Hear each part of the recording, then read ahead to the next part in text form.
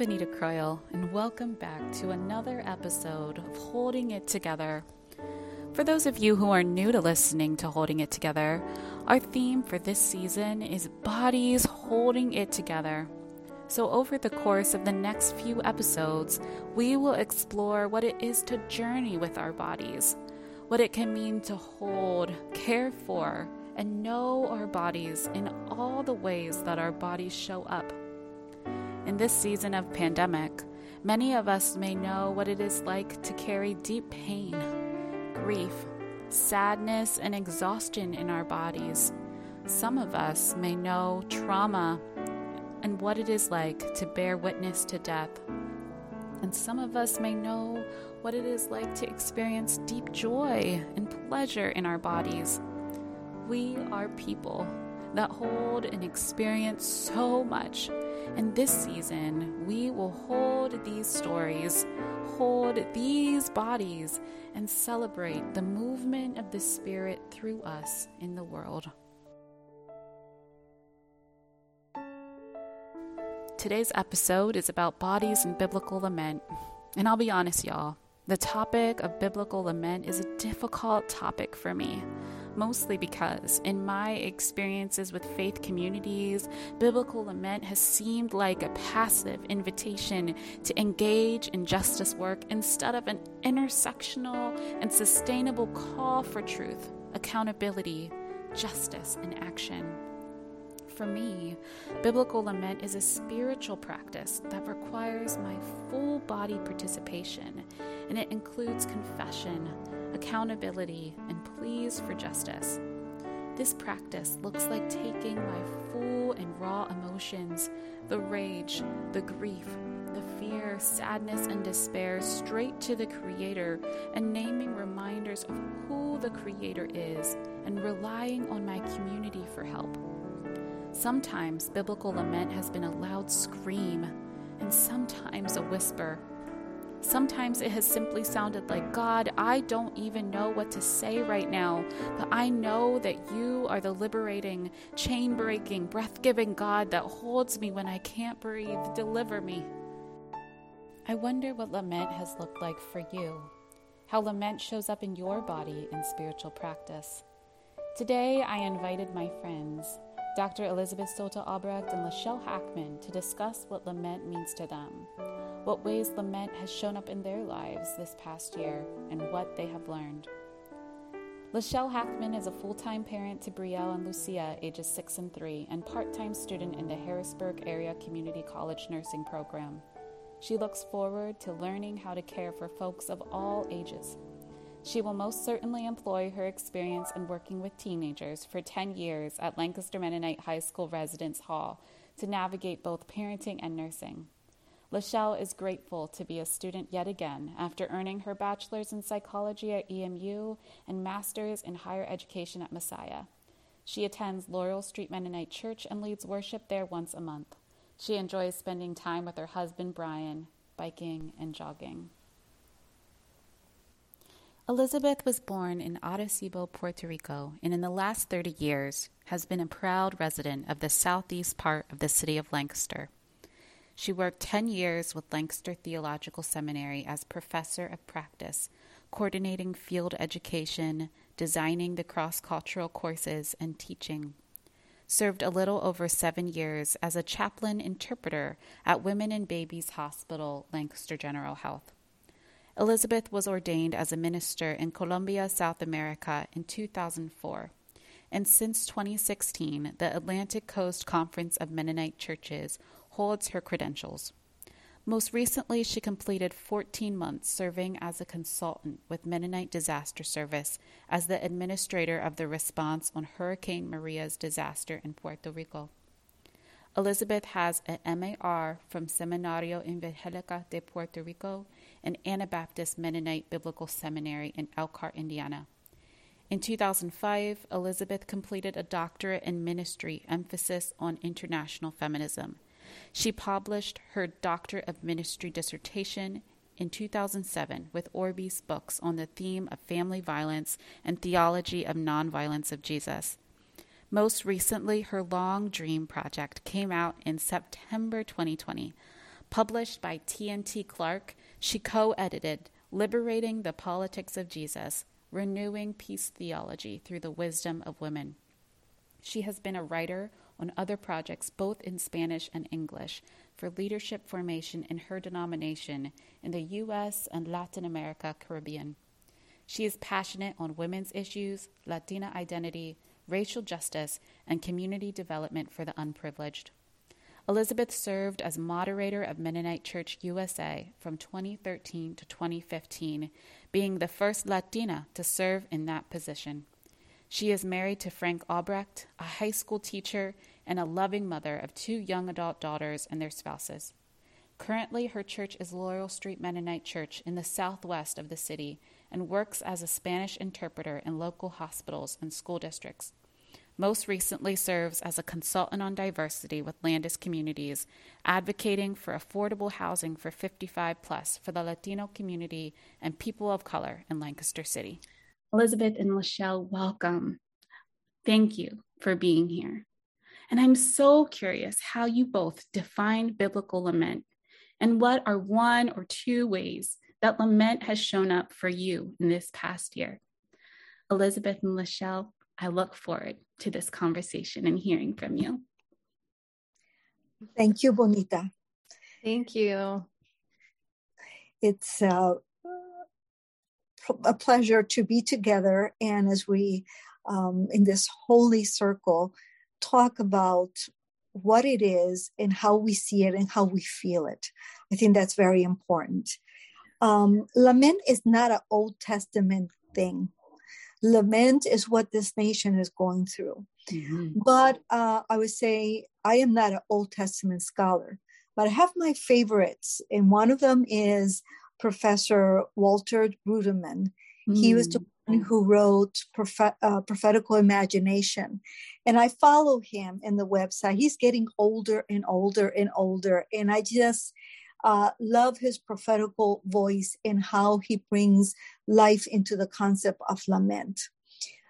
I, like you, do not think that lament is a flat thing done and said. Y ya se acabó. Lament for me within them, and I will say even in the scriptures, will support this, has a cry for justice. So it's not what we call the Puerto Ricans, ay bendito, oh, that's so bad, that happened to us. And no, it's saying no más. It's raising up your voice and somebody has to listen to it.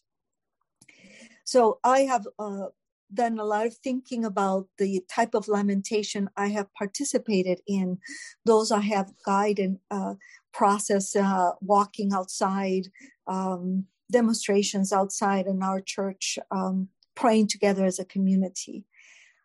I think we know how to do what we call the individual lament, but we don't know how to do the collective lament. There's a Asian scholar that talk about that we have lost how the ability to lament collectively, and how much public lamentation was not in the screen that much between the Me Too movement, the Black Lives Matter. Those gave us an opportunity to lament as a body that's hurting together, not individually, right? So lamentation is to say, I am hurting, I am grieving, I am in pain. But we forget that that type of suffering is twofold, as Walter Brueggemann talks about it. So is the one that it is suffering because a cause has been put upon them. And then there's God's grief for the people who are suffering. Mm-hmm. So for me, that God feels what the anger of injustice is liberating for me. It's not a passive God. And it is a God that I can invite to the fighting ring. Say, okay, ven acá. You know, I don't understand this. And maybe I cannot have the answer right now, but let me stand right here and just say, this is not fair. It doesn't feel right, is not just. And then as I started hearing other people, that helps. Again, we talk about the Old Testament, the Lamentations and Jeremiah, but all the prophets lamented. Even Moses in Genesis, he lamented. God lamented. Jesus lamented when his friend was dead with John. Mm-hmm. He used tears as a male. How do we allow ourselves to express that strong feeling? If not, we get sick. And that's what we're having, a sick society that does not know how to. So they use a gun, they use screaming, they use violence. So I'm just going to leave it right there and let Lachelle or you interact with what you have to say. Yes. Yeah, I'd love to hear from Lachelle. Thank you. And I'm sitting with Elizabeth, that invitation that when I show up with my rage and as I am lamenting, God is with me, lamenting with me. That was so beautiful, so succinctly said. I'm sitting with that. Lachelle, I'd love to hear from you. Sure. Thank you so much, Elizabeth, for sharing that. And Bonnie, thank you so much for having us. I really appreciate you as a leader. You're one of my heroes. I look up to you. And so it's just great to be in conversation and join you in this way. Lamenting is something that I didn't think too much about prior to, I would say, the pandemic start. But then you could just feel this sense. I felt it in my body. And I know that lots of people were feeling the same way, I'm sure. Just heaviness of grief. And I think of the stages of grief that came to mind when I think of lament. So it's not always looking the same. You know, what some parts of me, at certain points, I've been feeling numb, just so numb. And just that's part of the stages of grief. And denial, anger, bargaining, depression, acceptance. Yeah. And lamenting is hard. But it's the truth will set you free. You have to be at the truth, and the truth hurts, and so sometimes you can't get freedom without it. I appreciate the stages of grief, Lachelle. I feel as someone who's visual and as someone who likes organization, it's helpful for my brain to think about lament and how I move through it and how my body experiences. So I really appreciate you giving name to, my body felt numb. I'm feeling it in my body. My body feels heavy. One of the books I've been reading is My Grandmother's Hands. And I appreciate the way in which they describe trauma showing up in our bodies and feeling and being with our bodies. And as I think about lament, I think about the way in which my body is such a part of the lament practice, and feeling heavy in my body, feeling grief in my body, sometimes feeling hot in certain places. It is a full body participation. Elizabeth, I didn't mean to cut you off. I think pain is a way of one of the languages of the body, in good and important. And in this culture, if we express pain in a wild way, it is not accepted. Yes. I remember my first experience as a chaplain in the emergency room. There was this Latino family, and they said, I'm so glad a Spanish-speaking chaplain for the first time could come in. But what they wanted me to do is to put the lid on it, make them not scream. I thought, you want me to... Well, it's what the white culture wanted me to not let my people express it the way they were feeling it in their guts. Yes. And I, you know what? I'm a very obedient person, and I obeyed to a point that I failed to a point. And what I did was I was able to close the door and say, let's do it here. Create that safe place. Okay, if we're going to scream, we're going to do it here. But we can't be running around the hallway and insulting people or doing other things. Let's do it here. Mm-hmm. Let's hold each other, as raw, as ugly as it looks like. And it's okay to be here. And then we will figure out what's the next step together. Are we ready to go to see the deceased individual? How are we going to get ready to do that? So it's actually honoring it. And there's just no space sometimes to hold it in. And if you don't express it, there is this new psychological book on, it's not new, the body keeps the score. Yes. Oh my goodness. The body keeps the score. Yes, it does. Don't do it. It's going to come out another way, right? Yes.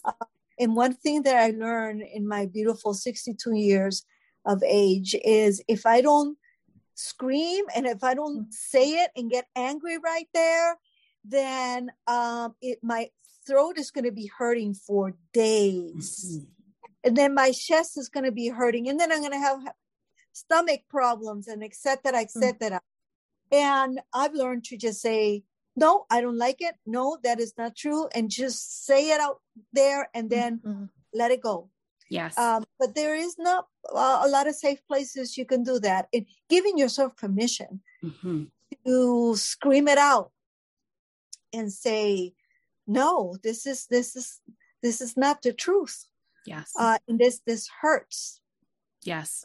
So this is part of that lamentation process that is important and necessary. Mm-hmm. But in that lamentation, we're moving into a spiral upwards to a solution, to okay, what is next? But first I have to do the real hard work. And then I will get there. We will get there. Yeah. Being honest with ourselves about our feelings and allowing and giving our bodies permission to express those. That has been such a long journey and will continue to be a journey for me. I have a therapist who often encourages me to practice centering. And she said, Bonnie, have a plan for your body or your body will have a plan for you. And I like it. It was catchy. So it stuck in my brain. But I appreciated that phrase of being able to center myself in my body, whatever I'm feeling, and naming it and giving that voice, whether it is something is not right in my spirit, naming that and identifying it. And it takes courage, and it doesn't always show up in ways or places that can hold that, but finding ways that I can show up authentically and give my body permission in those spaces to be as authentic and as able as I am in those spaces to name the violence and the harm or the feelings that I'm carrying has been so liberating as I move forward and think about how do I get to that next step, right? I like that upward spiral staircase that you were talking about, Elizabeth, because I can't move forward if I can't tell the truth about what has been done. I can't move forward if I can't tell the truth to myself about what I am feeling. And so learning how to give myself permission and learning how to show up in authentic ways has been the journey and will be the journey of a lifetime. It's not easy, but it's helpful to be in spaces where others are doing the work too. Yes. I find so much love and community and freedom when I see other people working on it too. It gives me permission to show up in those ways. I have another question for all of you. So I'm just moving right along. What are two or three things, and you have mentioned a few, but I'm so curious to hear from you about 2 or 3 things you have learned about lament during this time of pandemic? Yes.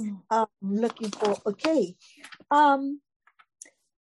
naming the loss and what we have gained. I think not only the loss, sometimes even that emptiness gives us room for capacity to grow where we need to grow. Then for me, those two things go hand to hand.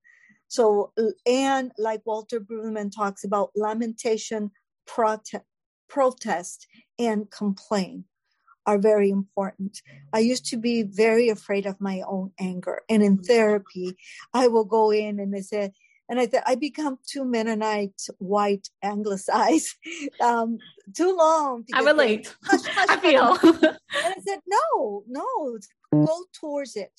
Go, instead of go again away from it. It is telling you something. So that righteousness, anger has been even healing on occasions for me. Even if sometimes I have to do it alone or be an example, and that will trigger other people to do whatever they need to do. Right. So that's something that I have, the holiness of anger. Yes. That is there. And it is there for a reason. I was going to say the power of communal lamentation is very important for me, to listen to the truth, to see it, to understand it together. And I wanted to witness what we did on Laurel Street when this white policeman killed Ricardo Munoz that Sunday evening. And then we asked, as we are feeling the lamentation and the fear in our streets, what should we do? More than we say, we used to be safe and now we don't feel safe. And I said to the pastors, I think we just have to go out there. There was the middle of this pandemic, right? Yeah. And let's do a prayer walk. That's the Pentecostal. I don't know what is going to come. And so I went to each one of our church Pentecostal leaders and Spanish churches and say, will you people come out with us and just walk with us and walk with his family, just be there. No, I don't want it to be political. A pastor said, no, it's not political. It is a prayer of action. Yes. We are saying, estamos contigo, and we are hurting with you. And I don't know if Lachelle was there that evening. It was quite powerful. People gathered in that family, felt embraced by every minister, every church leader. So for me, we were church lamenting together, saying, this should not been. What can we do to not have another Latino young man killed in our streets, another Black person killed in our streets? So the ethic of communal lamentation was very powerful. Just walk those 4 blocks together, singing in prayer, in silence, and together right there in front of Laurel Street where the killing happened. That family were, I was not looking for appreciation. I was looking for acompañamiento, accompanying the other that's in pain, because then eventually I feel that pain.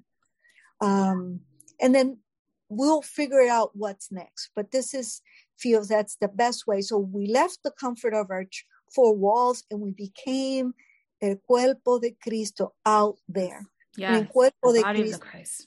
The body of Christ is one that hurts, that no pain meant. So I'm going to let it go there. And Lachelle, I'm sure you have other things to add from your perspectives. Yeah, I unfortunately wasn't able to be there that night, but I was a different night. We gathered together and had a lament the night after the shooting. And that was very powerful to be lamenting together as community as well. Speaking of that, how important that has been and is, I really appreciated when our church got together to lament church history by reading through the book. Bonita was our leader, and she helped us by asking such powerful questions as we read through the book. Jemar Tisby's The Color of Compromise, the truth about the American church's complicity with racism. We lamented together our American church history, and all of church history, unfortunately, is painful. It's really hard to face that truth, but facing it together allowed us to work together as a church to suggest some changes, make some changes. And being honest as a group was really powerful. Mm-hmm. Yeah. Another thing I wanted to add is lamentation is not always present in sad times, but even in celebration, because it's part of life. Yes. It will show up. And one thing that I'm a consultant now with Landers Communities, and we're building houses for 55 and up in downtown Lancaster. And I'm reaching out to the Latino families and couples so they can apply to be part of this community. And we did what we call the ground blessing. And I organized in a way that it started with the land recognition. Who were the first native people of this land that lived here, that inhabited here, that cultivated the land, that died and were born here? And we brought in a native sister from close by from the it's called Sacred Circle. And she talked us through the different, and for me, and the white people who were present there is this, wow, we've never had such ceremony in a groundbreaking, they call it. And I say, no, it's a ground blessing.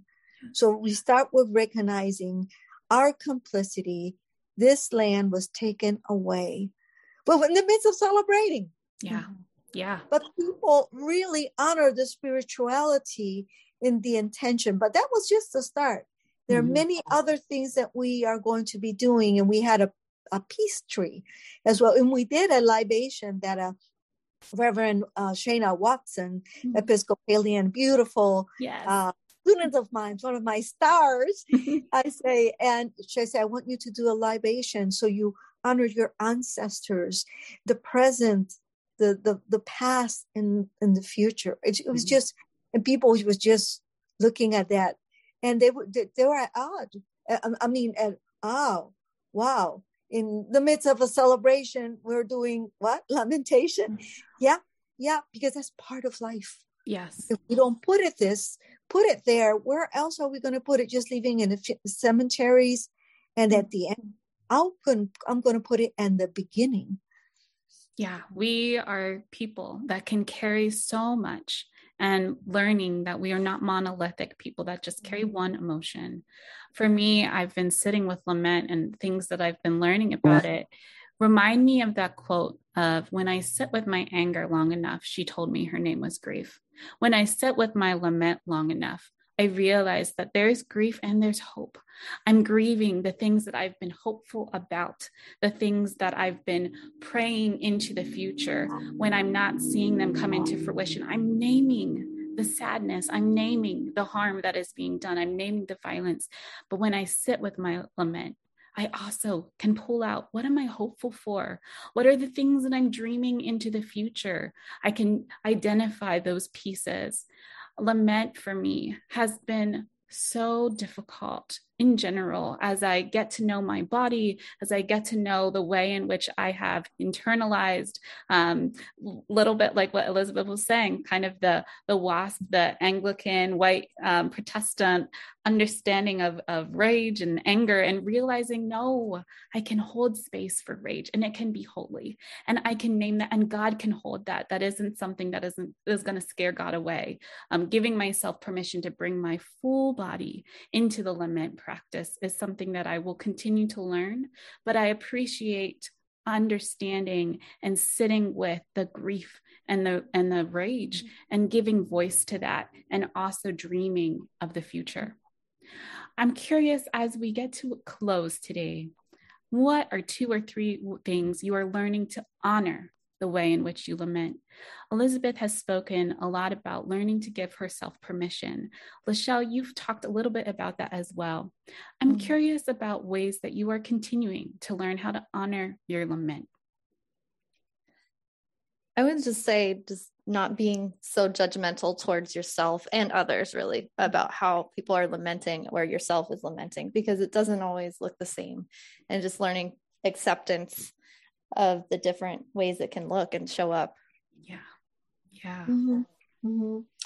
I am learning to that if I do not express it, it will hurt me. It will hurt my soul, my mind, and my body. But there is a place in the time for it. So if I feel it's not a safe place, I love rituals. I love to do that for candles and things of that nature. What is it? I have a little tree that I go and hug very often. So that's my centering, that I deposit that is intoxicating me, and I give it in ground, and I deposit it there to that tree, and that tree receives it and gives me energy in return. So it's part of that holy cycle. There are occasions that if I am in the midst of a presentation or something and I feel something is happening, I will let tears come. But sometimes if it's not the right place, or I don't feel, I have to store it in a place and promise myself that I will come back to it. It's not avoidance, it's not rejection.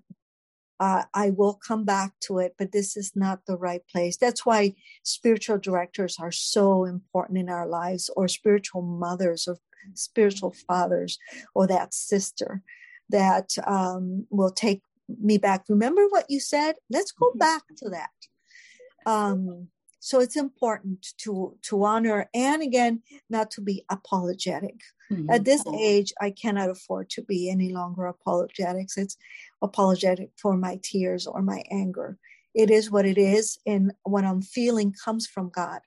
God is feeling this as well. But nobody in this meeting has the guts to say it. They feel a little bit uncomfortable, but I'm pissed off. I'm more than uncomfortable. And I think that is the Holy Spirit, as my Pentecost, talking and say, this is the time that you are going to say it. And when I come out nice, well, you just, I will say it because I don't want to get sick. It's not worth getting sick, and I have to honor it. But again, is it the right place and time? I think I'm learning to honor my lament, one, by giving myself permission, but then also allowing myself to feel what comes. I like what you said, Elizabeth, about knowing, not every space can hold it. And so giving yourself permission to come back and promising that. But for me also, that's a part of, naming and identifying. Sometimes lament looks like a wave of grief. Grief. And then sadness, and then anger, and allowing myself to sit in those and move through those at the speed of trust and at the speed of how it's processing with me. I can't fast forward through it. I can't make myself say, this feeling is too much, I'm ready for the next one. But allowing myself, and it takes time. It takes time to identify, wow, this emotion is sitting with me for a couple of hours, and allowing it to experience that time that it is in my body, and to give myself permission and to love my body. I'm a little bit of a ritual person too. So one thing that I do when I'm lamenting is I will often touch my shoulders and work down to my ankles and just say, I love my shoulders. I love my arms. Thank you, arms, for showing up and carrying this grief with me. Thank you, hands, for carrying this grief with me. Thank you, body, for carrying this grief with me. And as I am processing that and thanking my body and remembering that this body is carrying all of these emotions, and it is okay, and I am enough, and I'm valid, and my emotions are enough and valid.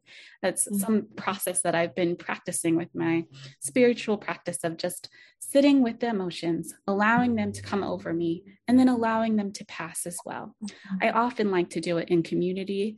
It's vulnerable to do in community, but it also is powerful to do it with community who knows and sees and knows where you want to go.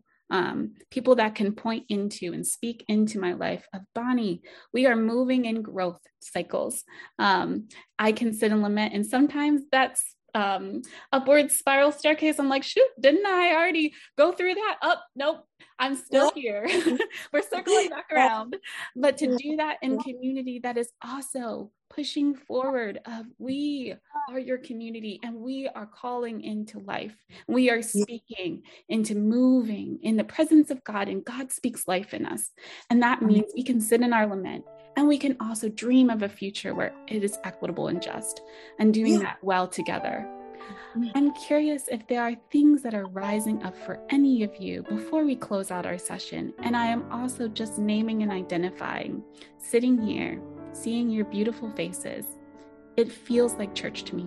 This is my holy sacred space. Thank you for your vulnerability. Thank you for naming and being yourselves and bringing what you can tonight. I appreciate it. Thank you, Benita. It's always so good to be reminded of just allowing ourselves to just be who we are. And I think you just embody that so well. Like, you're just such a great example. Thank you. I am reminded in your prophetical voice, Bonita, is to lament is a cry for change. Yes. Yes. Because we stay in this plateau, okay, let's lament, but it's a cry for change. And because our body feels that call, we need to respond to it. As you were speaking, remind me in occasions that I end up in the hospital with my stomach pains, or I end up in the hospital with a chronic something. I am there waiting for the doctor, and then I say, why did I do this? So then I start talking to my organs and my tissue and my cells, and I say, I am so sorry. I abandoned you when I was hungry. I did not feed you. When I kept on going, and now the body says no más. Yes. And so I speak to it. I am so sorry. So just like a little baby, and sometimes you see me just rocking, like I'm rocking myself, like when my grandmother used to rock me, and I'm rocking myself, and at the same time I am making a promise not to do that to myself anymore. Yes. So for again, is that lamentation for change. Mm-hmm. Mm-hmm. Yes. And that promise too. Friends, thank you for being here today. I so appreciate what you could bring, your vulnerability, your courage, and honestly, your prophetic voices tonight. This episode was produced by me, Benita Croyle, with editing help from Alex Woodring and music by my dear friend, Redfa Jan Titi Halawa. Holding it together is a joint production of Women in Leadership and MCUSA. Look for us on your page on the MCUSA website, Apple Podcast, Stitcher, or your favorite podcast streaming site. I'm your host, Benita Croyle. Thanks for listening, y'all, and catch you next time on the flip side.